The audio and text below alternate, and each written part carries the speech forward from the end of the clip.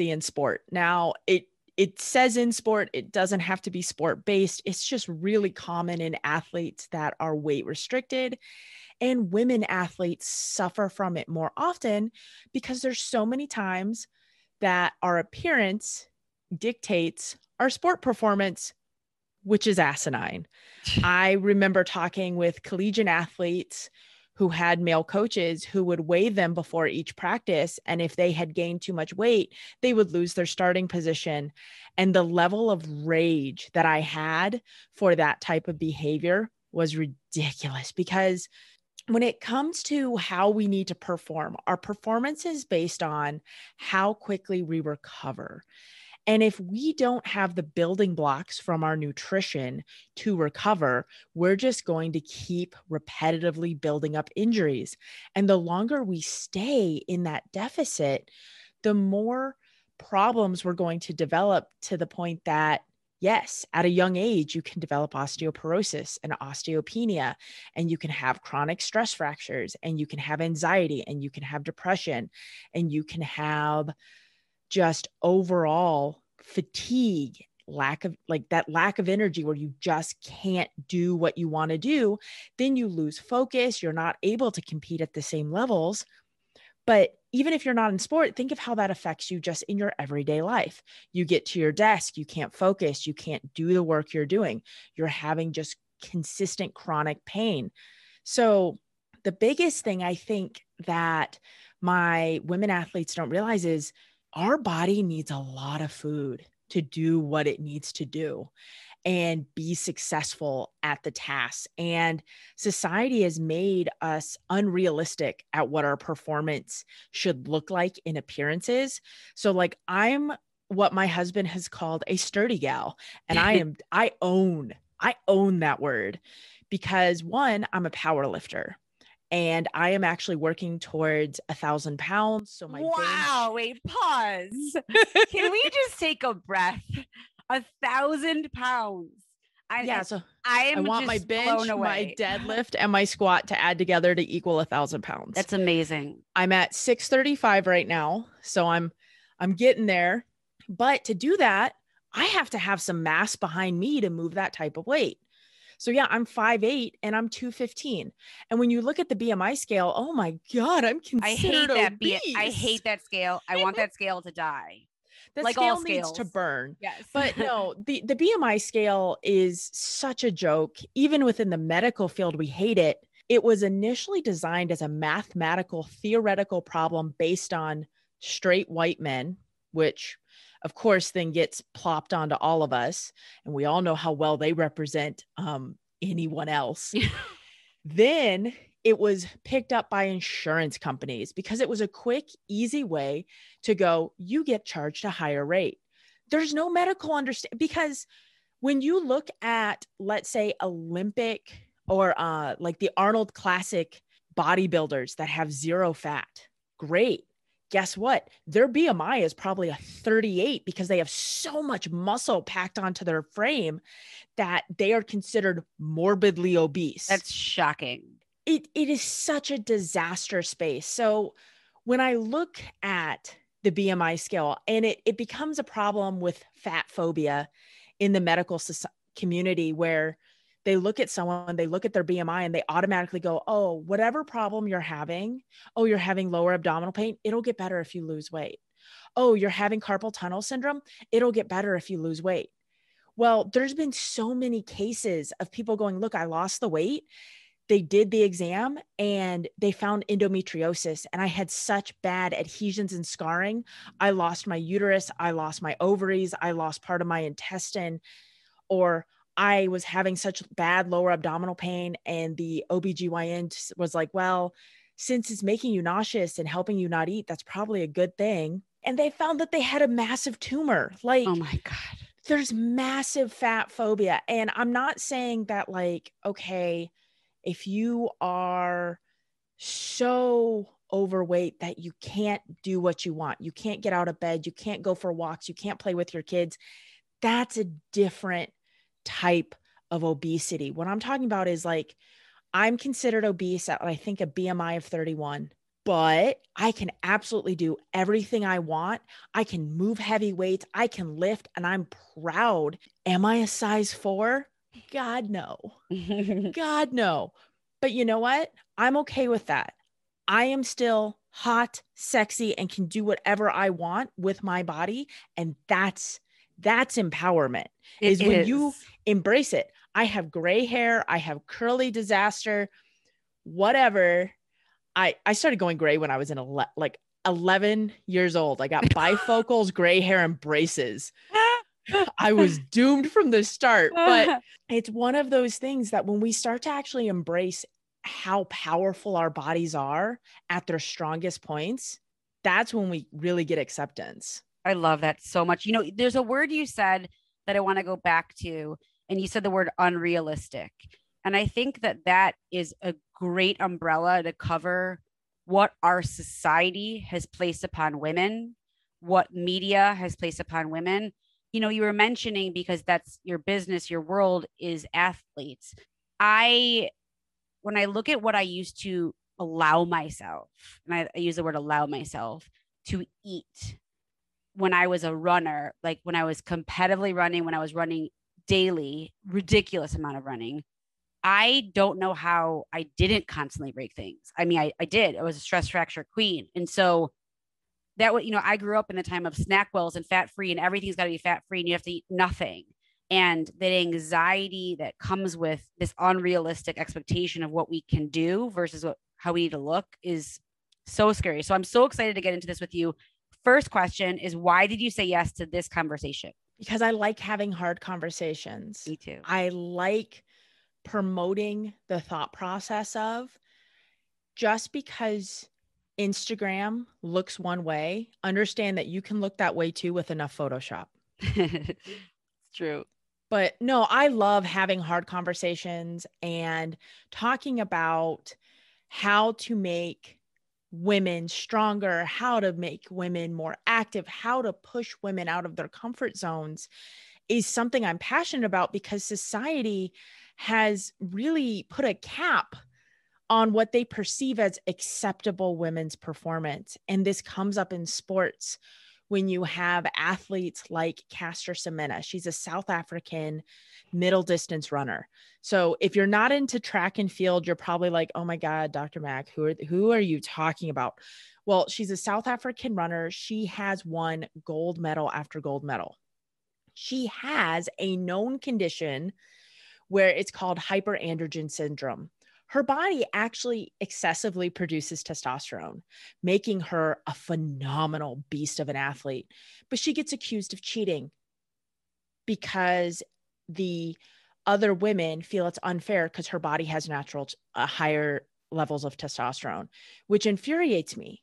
She is the best of the best. But yet when you look at men that are the best of the best, that have genetic conditions, like Michael Phelps, who doesn't produce the same amount of lactic acid as the average person, is praised for his success. So women's performance is really capped at what people perceive as that, well, that's strong enough for a girl. Oh, you're too strong. You must be cheating. We need to stop that. We need to just excel and be the best of the best. And it really just comes down to some of the language we use. We always have to caveat things. Like if you look up the most winningest tennis player in the world, you're going to get whatever the male Federoff, I think. But yet, if you look up Serena Williams, she's actually won more. But you can't look that up unless you put most winningest women or female tennis player. That's so upsetting. That's so upsetting. I'm gonna have a tanty right now. I have a question for you. Yes. One thing I want to address is that I want us to stop being embarrassed or ashamed about our age. How old are you? I am 33. And have you ever been around women or have felt yourself that you don't want to talk about your age? Never. I don't care. I mean, I've already said my weight on the podcast. But do you ever hear women that are like that? And if you do, like, what do you think is the reason? Like, what is your idea behind why women might want to not be honest about their age? Oh, absolutely. I mean, I have family members that fall into this category.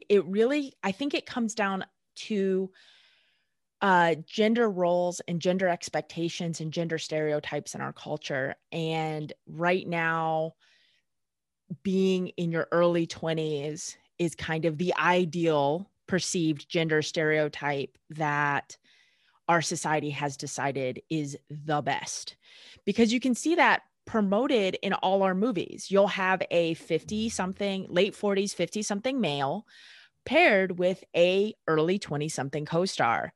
And you see that over and over again, where you don't have the pairing of, okay, we have two equally aged co-stars. That's a special movie. Like, that's a special movie about how, like, he's settling for someone. He's finally going after someone that's appropriate. Yeah. So it's completely societal. It's fed into our brain time and time again with the media. Anytime someone is older, they're always photoshopped or airbrushed, or they've had so much work done to be perceived as younger than what they are. So that it's like, oh, look at how long, look at how good, look at how young she looks. Well, of course, women who have gotten older are going to be like, oh, I'm ashamed. For me, I let my hair, I used to color my hair avidly, colored my hair all through high school, all through college. And recently, within the last 2 years, I stopped coloring my hair and just let it go completely gray and natural. And people are like, oh, you're going to look older. And I'm like, hell yeah, I'm going to look older. No one wants to see a doctor that's in their late 20s, early 30s. Yeah, I'm going to look and give them a perception that I'm older because it's going to help my credibility. You know how mad it makes me to think that we want to pretend we are not older, which here's the deal. I'm 42. I would not go back to being 22 for all the money in the world. I was a total mess when I was 22. I didn't know who I was. I had no voice. I didn't love myself. I hated my body. I couldn't speak up for myself. I had no idea what I even liked. And so why don't we want to own where we are and who we are? And I'm just so glad that that's where you are. And I want to get a scale of that with you right now. I want you to give me these 3 categories, and I want you to tell me what your score would be between 1 and 10. 1 is the worst, 10 is the best, where you are today, and then the lowest you've ever been. I'm sure yours today is very high because you're just fabulous. Where are you today in your image of your own body? Okay.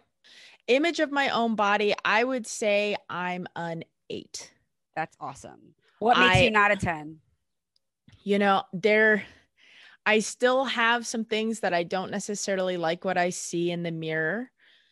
And some of it has to do with the fact that 2020 was 2020 and I wasn't as active as I wanted to be. So I'm more mad at how much physical fitness I lost and then how that affected my body and how I perceive my image.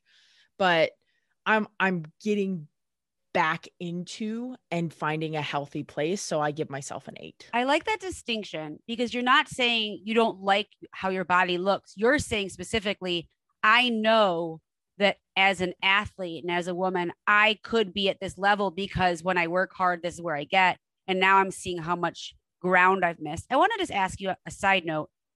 Why do you think so many of us packed on the pandemic pounds or stopped taking care of ourselves during this time? What about this? I mean, let's be real.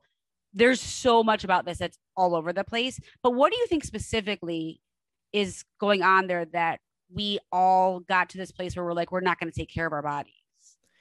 So I think it started off with we all had to work from home and we didn't have to leave. We didn't have to be seen by other people and we were isolated. And most of us set up our home workspace 2.5 seconds away from our kitchen. And when we're at home and we're bored, and it's probably something even now, if you're still working from home, a lot of times you'll be like, oh, I'm going to take 10 minutes and just take a little break. You go to the kitchen and you get a snack. And that subconscious snacking that you normally wouldn't do in the office starts to add calories that you may not even consciously be realizing you're putting in. On top of that, this was an unprecedented mind screw. Yeah, like, this is, you can swear here. It was a mind fuck. Mind fuck. It was a mind fuck. I wasn't sure. I was like, oh, no. Yeah. It was a mind fuck. We had never been in a situation like this before. We had never seen the entire world shut down and the unknowns. We had no idea how many people were going to die, what the type of disease, and we're still sussing out the nuances of that. And that type of stress and anxiety, you just get to the psychological point where your body's like, I'm burned out. I'm just hanging on by a fingernail. I'm just going to do the bare minimum I have to get by with what's going on. And even I, as a healthcare provider, a conservative health and wellness provider, went, I can't even cope with this, with the other things that are going on. I am going to do what I have to do to get by. And that did not include taking care of myself at that time, It's which so is where I'm trying to interesting. play catch Yeah. up. You know what? In Permission to Be Human for all of us, who planned any of this, right?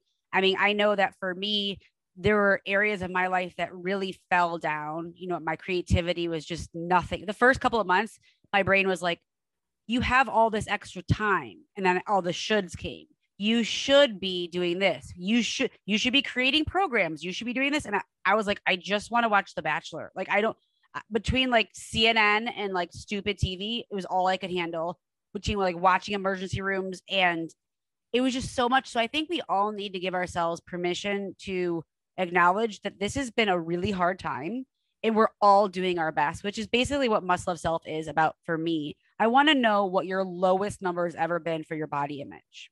Oh, I'm probably going to have to give it a 2. I hated myself. When? I would say high school, early 20s, college, which is so funny because it was when I was my thinnest, perceived prettiest. And I was like, oh, I'm never going to get this fat again. And it's like, I weigh a lot more than that now. But it was just, everyone was judging you. You were always like, okay, I have to wear this much makeup. My hair has to be done. I couldn't just walk out the door without makeup on, without feeling comfortable. And now I'm in my 30s and I'm like, oh, wait, is this going to be a video recording? Do I have to put on makeup? Do I have to? No. Oh, it's no video? Okay, no makeup. Wait, but did you know that Zoom lets you put on lipstick and eyebrows? Yes, yes. I'm wearing Zoom lipstick and Zoom eyebrows. That's good to know. It's exciting to know. But besides that, what's so sad about what you're saying, and I can agree so much, is it's all about that approval from the outside, whether it's our body, whether it's how we look, whether it's how we're doing, whether it's what we're achieving, and then the judgment. And when we're younger, we don't have the ability to understand it's not our business what anyone else thinks of us, and who cares, right? Like, you'll Exactly. love, I have this beautiful sign that I saw a quote in a meme, and I loved it so much. Behold the fields in which I grow my fucks, lay thine eyes upon it and see that it is barren. Because I just don't have any time anymore. I think as we get older, we actually start to appreciate the fact that, oh, everybody is so inside each other's heads that no one actually cares about what's going on with another person at all. No fucks are given anywhere else, but we're so concerned with other people's fucks that they don't have. We're brutalizing ourselves. So yes, it's that acceptance. Again, this is something I try to shift the mind in my athletes and my patients is it's not about the number on the scale. It's about how you feel and are you able to perform and do what you need to do in that whatever that performance is. Is it going out and getting on the derby track? Is it going in the backyard and playing catch with your kids? I don't care what your event is, but you need to be able to do it. You need to be able to do it pain-free and feel good while doing it. And that is more important to me than a number on a scale. Like, I just had an athlete come in and they were like, oh, I'm feeling so much better. I feel like I've lost blah, blah, blah weight. They got on the scale and they were like, I've gained 10 pounds. And I'm like, so? Right. Muscle weighs more than fat. Are your clothes fitting better? Are you able to do this, this, and this? Yeah. Ignore that. Yeah. Who cares about that number? I got rid of my scale because it never made the person I was working with, she said, has it ever made you happy? I said 0 times. I've never felt happy when I stepped on that. I love, we're going to get back to what you were saying about hating yourself and the switch that you had in that. I want you to rate your current worth of yourself, what you know your worth is.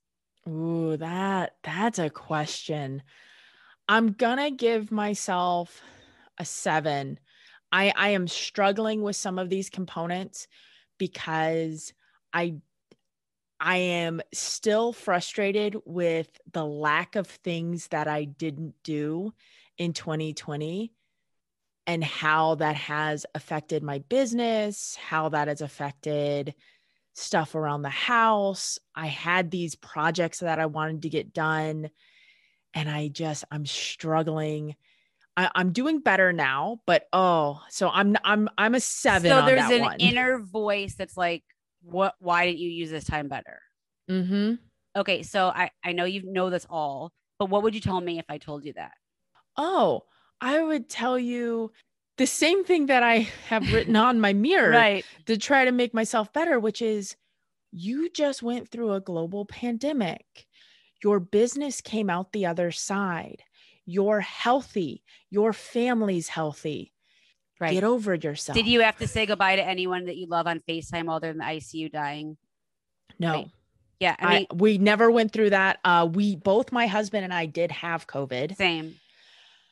He had it a lot worse than me. He towed the line of almost being admitted for about a week, and it was a very, very scary situation. And since he's a strength and conditioning coach, the thought process of him being in that position was just mind-boggling And to all me. the fear and all the future fear and oh my goodness, what is this going to mean? So this is a perfect example of how we are so unrealistic with ourselves about what we're supposed to be doing, right? I am my worst area with this consistently is my medical stuff. So I have a chronic medical condition and I didn't choose that condition. It's just part of my life. Is it worse than other people's? No. There are people that have way worse medical conditions. But when I don't feel well, instead of just not feeling well and taking care of myself, I don't feel well. I take care of myself and I am upset with myself like you are. Why can't you do this? Why can't you do that? Like a nagging, annoying beast that's inside of me that's just not kind, right? Yep. And what's it going to do? Like, can you go back a year and say, I'd like to redo this? I mean, who can't? I feel like we all need to be like, I am doing the best I can. I mean, that's what I say to my kids all the time. This is my best. This is my best right now. It is and that should be good enough. And it's so hard because we all have those voices in our head that just kind of keep coming up. It's true. But so that's why I give myself worth a 7. I'm working on it. It's doing better, but I still have moments where I'm utterly frustrated and I just, have to have a good cry about it. And permission to be human. Is there any part of you that believes the lie that you could have done more based on what you actually went through? Oh, this is something I want to say, yeah, I'll have those moments where I just sit down and I'm like, I could have done this. I could have done this. I couldn't have let this get as far behind as it is. And yet I look at what we went through and went, be nice. Yeah. Come on. Right. Really? Right. I mean, me and you both know we would say that to anybody else. That's the whole thing about MUST.LOVE.SELF is we are capable of being kind to anyone else, but that's where the real thing is right here. That's why I do this is to our worth, like what's underneath it, because I can behave outwardly, but what am I doing inwardly? And you know what? Sometimes I need to just do nothing. Sometimes I have absolutely no drive, no interest in anything other than like watching something stupid and chilling with my people. Like, and I'm allowed to do that because if we don't do that, we're going to, as you know, we're going to burn out, right? You can't just go, go, go, go, go. Well, our societally, it's been promoted that you have to work. You have to be the first one in, last one out. You have to work. If you don't give everything to the company, they're going to get rid of you. And there's just this societal approval of burnout versus when you actually take the time for yourself, it's almost perceived as selfish. Yes. And that is a truly American notion because there are other countries that have this. They take holidays. They take a month. Yeah. A whole month. Could you imagine Americans taking a month? We would be called lazy.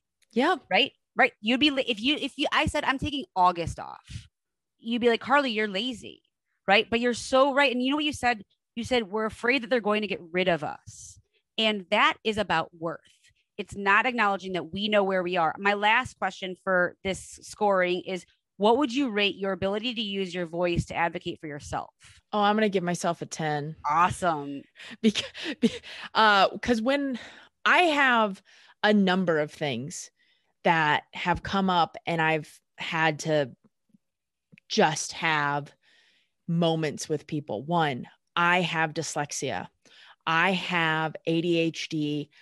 And the only reason why I don't think I was diagnosed as autistic when I was younger is because I'm a woman. And that's a whole nother discussion, but I can't spell. To save my life, if I don't have spell check, good luck. And I have some weird idiosyncrasies with my writing where I may spell the word correctly, but it's the wrong word in the sentence. And I have had people call me an idiot, call me stupid. My first grade teacher told my parents that I would be lucky to make it out of high school and that they shouldn't expect me to ever get above C's. Needless to say, my parents advocated for me at that point, and I was in a different school the next day.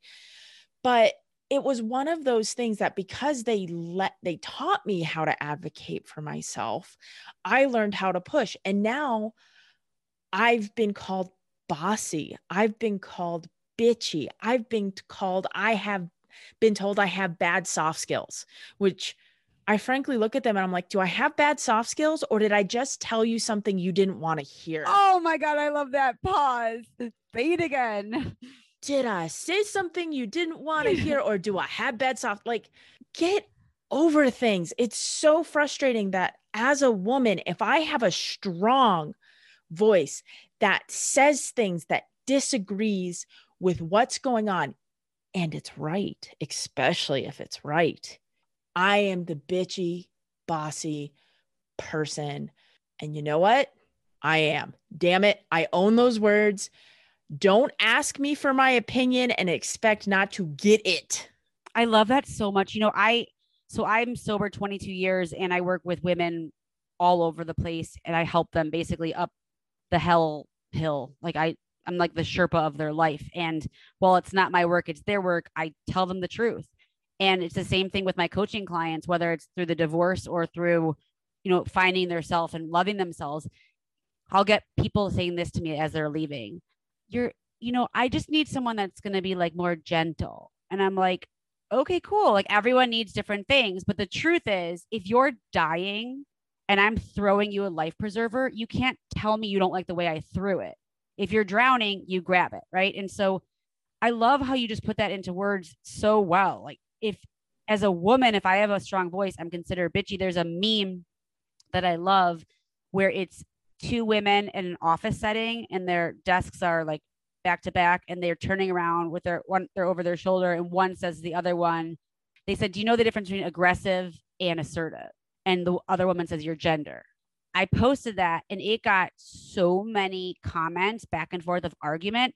Nowhere in that does it say anything about men at all.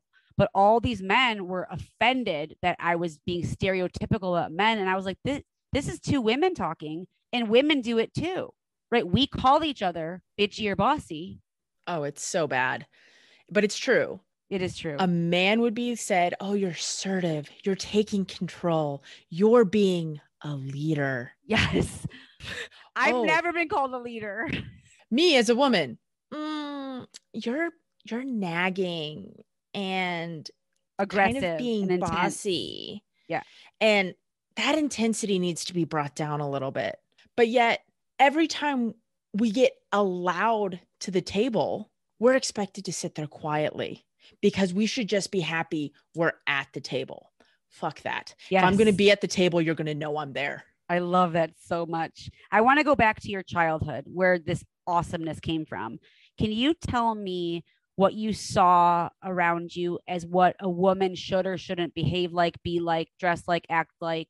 What did you see when you were growing up? Oh, that's so complicated because I will say that I probably have a personality type more like my father. And this is why I think I'm on the spectrum because I never gave a shit about anything. Mm-hmm. When I hit my teenage years and puberty and the pressure mainly coming from my mother, just, oh, you're not wearing. That's what I wanted to know about. Tell me you're not wearing your makeup. Why don't you wear makeup? Why don't you look more pretty? And I'm just like, why? Why do I have to do that?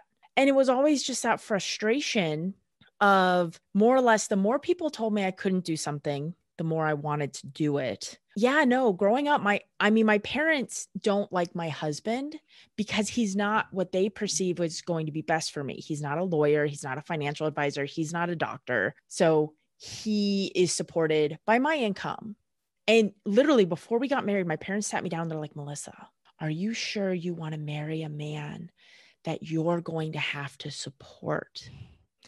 Isn't that going to get annoying after a while and taxing? And I went, oh, Dad, have you ever gotten annoyed by mom living off your income? They didn't like that. I don't know why. That question is never asked to a man ever. No. So I have my husband. He does all the cooking, the cleaning, the laundry. He is the equivalent of my wife. And that's totally cool. Where I own my own business. I teach at a university. Like I'm busy. I don't have time to do the homemaking. We don't have children because I don't want children. And you know what? That's okay. It's these preconceived gender norms. And when we buck them, oh God, it throws people into a tizzy. But when I say I had that quintessential, like just guide that was like, this is how you have to be. Maybe I'm going to say yes, but it didn't come from a woman. It came from my Uncle Ricky. He had spina bifida and was a very severe case. He was in a wheelchair his whole life and wasn't supposed to live to the age of 3, much less make it to 36. And when I was growing up, he was my babysitter because both my parents had to go back to work when I was born. And he lived by himself. He drove. He did everything. And the more people said, you can't do this, he more or less gave them the middle finger and went and did it. And I think I was like 3 and there was a picture of us at the mall. And I'm like, Mom, you keep kind of bringing up like the mall that we went to is dangerous. How did you trust me with, this man in a wheelchair, this disabled man in a wheelchair, taking me to the mall to go watch movies when I was like 3 and 4? And she's like, oh, he had 3 or 4 guns on his wheelchair. No one was touching you. And I'm like, that makes sense. But that was who I grew up with looking at, was someone who was told you're not going to live to the age of 3. And he more or less gave them the middle finger and made it to 36 and did everything independently. And I went, I have both my legs fully functioning. Maybe I didn't learn how to read until I was 13, but there's no reason I can't do everything I want if I work hard enough to do it.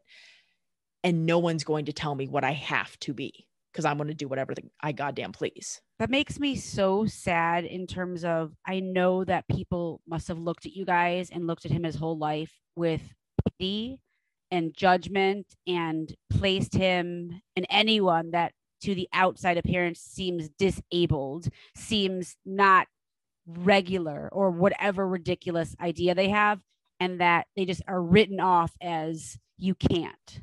And I love so much that he was like, fuck you and watch me. It's one of the worst parts about an ableist viewpoint of how society has looked at things and judged things on what we can and can't do based on just being able. That's the thing people get caught up in. They get caught up in the idea of what someone else is successful at and not what they're successful at. I love that so much. One of the things I work with my clients the most on is that we get to define success for us, not based on what everyone else around us. So I'm so grateful you shared that about your uncle. And you said he passed at 36. How old were you? I was 10 or 11. That must have been a really hard time for you. It was not a good time. I got actually very, very ill. My response to his loss was horrific. Kind of went mute for 2 months. I ended up developing bleeding ulcers in my stomach, and then was I think I was like 5'4" and weighed like 95 pounds because I just wouldn't eat. Like I had a horrific response to that death. I mean, because it sounds like he helped you find out who you are today. And I can hear that within you today. I'm sure he's very proud of that. I have a question for you, because I want to get into the awesomeness that you do right now with women. What helped you turn the corner from when you were in your early 20s, high school, hating yourself, to getting to a place where you have so much strength and wisdom and your viewpoint is the way it is? Honestly, my husband. Um, a lot of high school and college, again, I was kind of dealing with, and I've always said this, my parents have this picture of who I am as a person, and I don't fit that picture, and they don't quite understand who I am. Like my dad will be like, "Oh, I can predict what your mom and your sister are going to do, but I can never predict what you're going to do." And I'm like, "Well, that's because you've not really," and I love my family and our relationship has gotten a lot better, but it's because of my husband that they've gotten a lot better, which is one of the reasons they don't like him. So it got to a point where my mom was belittling me for something. I had gone on a different religious path than what I had been raised. I was finding my own voice, and they were attacking me, just heavily belittling, nagging because I drink. I'll have occasionally have alcohol, like 1 drink a month socially, but that's too much because basically my entire family's dry. So perspective, I was a drunk then. Or, oh, I was okay going to a bar, clearly an alcoholic. And it was just those type of perceptions. Or because I had premarital sex, I'm a whore.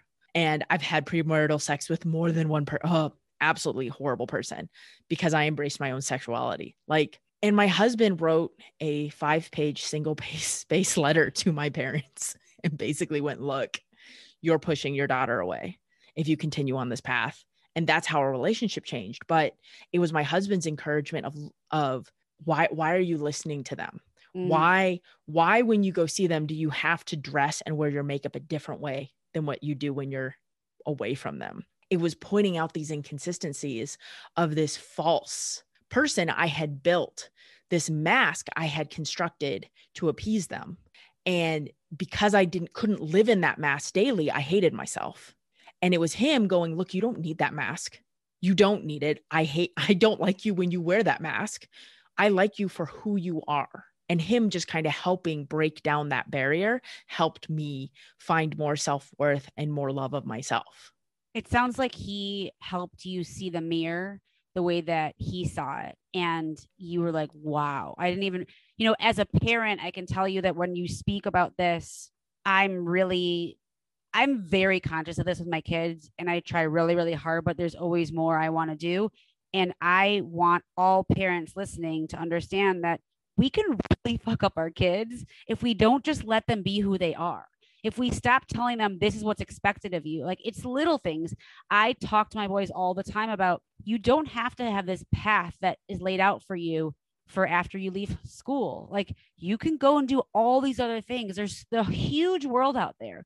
College is not the only option. I want them to understand that this concept, since they were teeny babies, I would talk about if you end up getting married, whoever your husband or wife is, I can't wait to meet them. Like I never wanted this concept of what I think or what was told to me to be what is normal, air quote, to be what they needed to be. And I love that you were able to find that.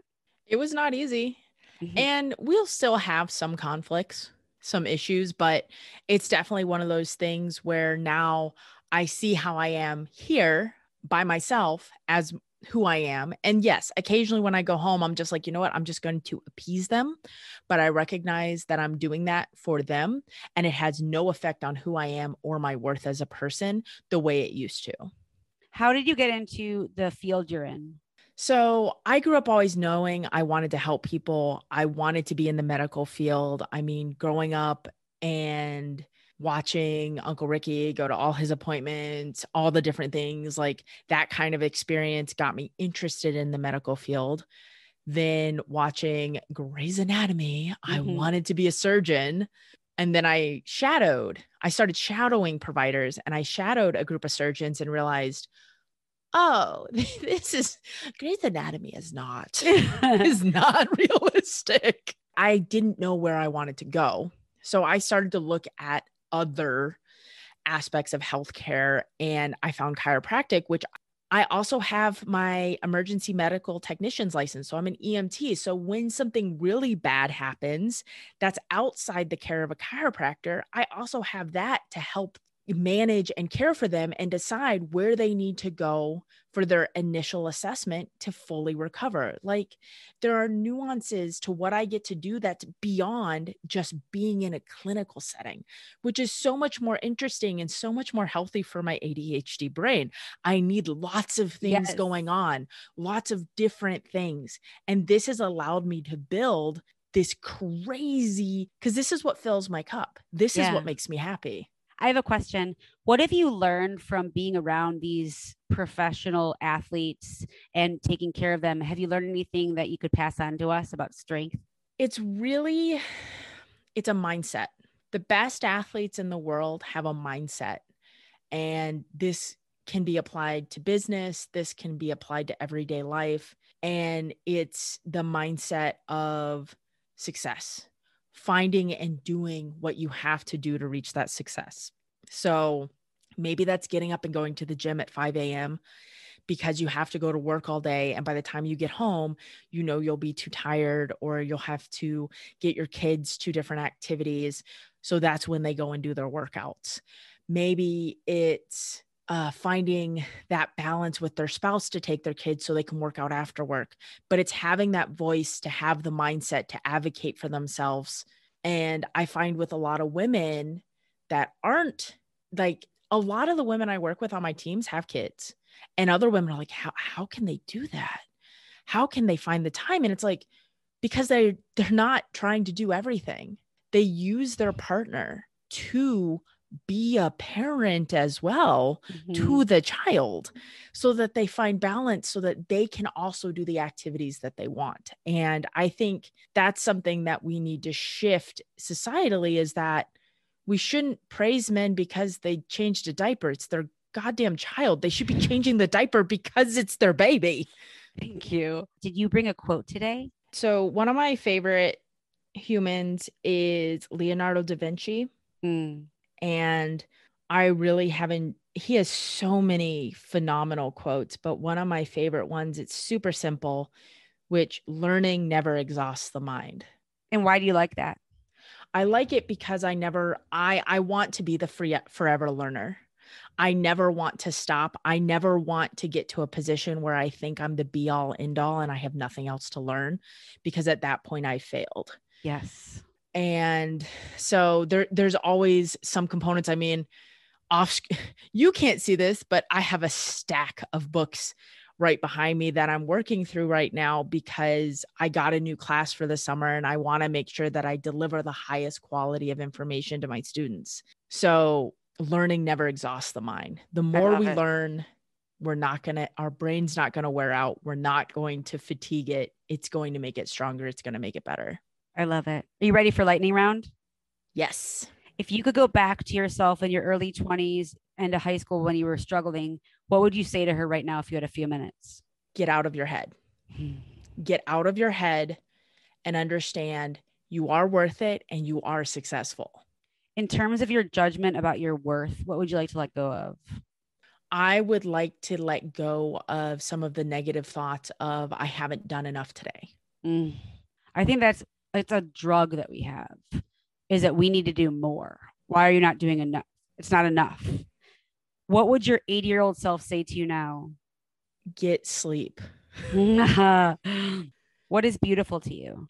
Nature, just outside nature, spring storms, the renewal that it brings. What does it mean to be a strong woman? I think this definition varies for everyone, but for me, it's having a voice, stepping up to the table, and not shutting up when told to. I love that so much. What do you want others to say about you? I want them to say that I never gave up and that I advocated for my people. Last two. If you found out that you have 6 months left, what would you do with the rest of your time? I'd hop on a plane and circle the world. Where's the first place you want to go? I would love to cross the pond and go to the Louvre. Ooh. Last words. You get one piece of advice for every woman that's listening to hear. What do you want to say? Don't shut up. I love that. Where can we find you? Where can we listen to you? Am on Instagram at MacP_clinic.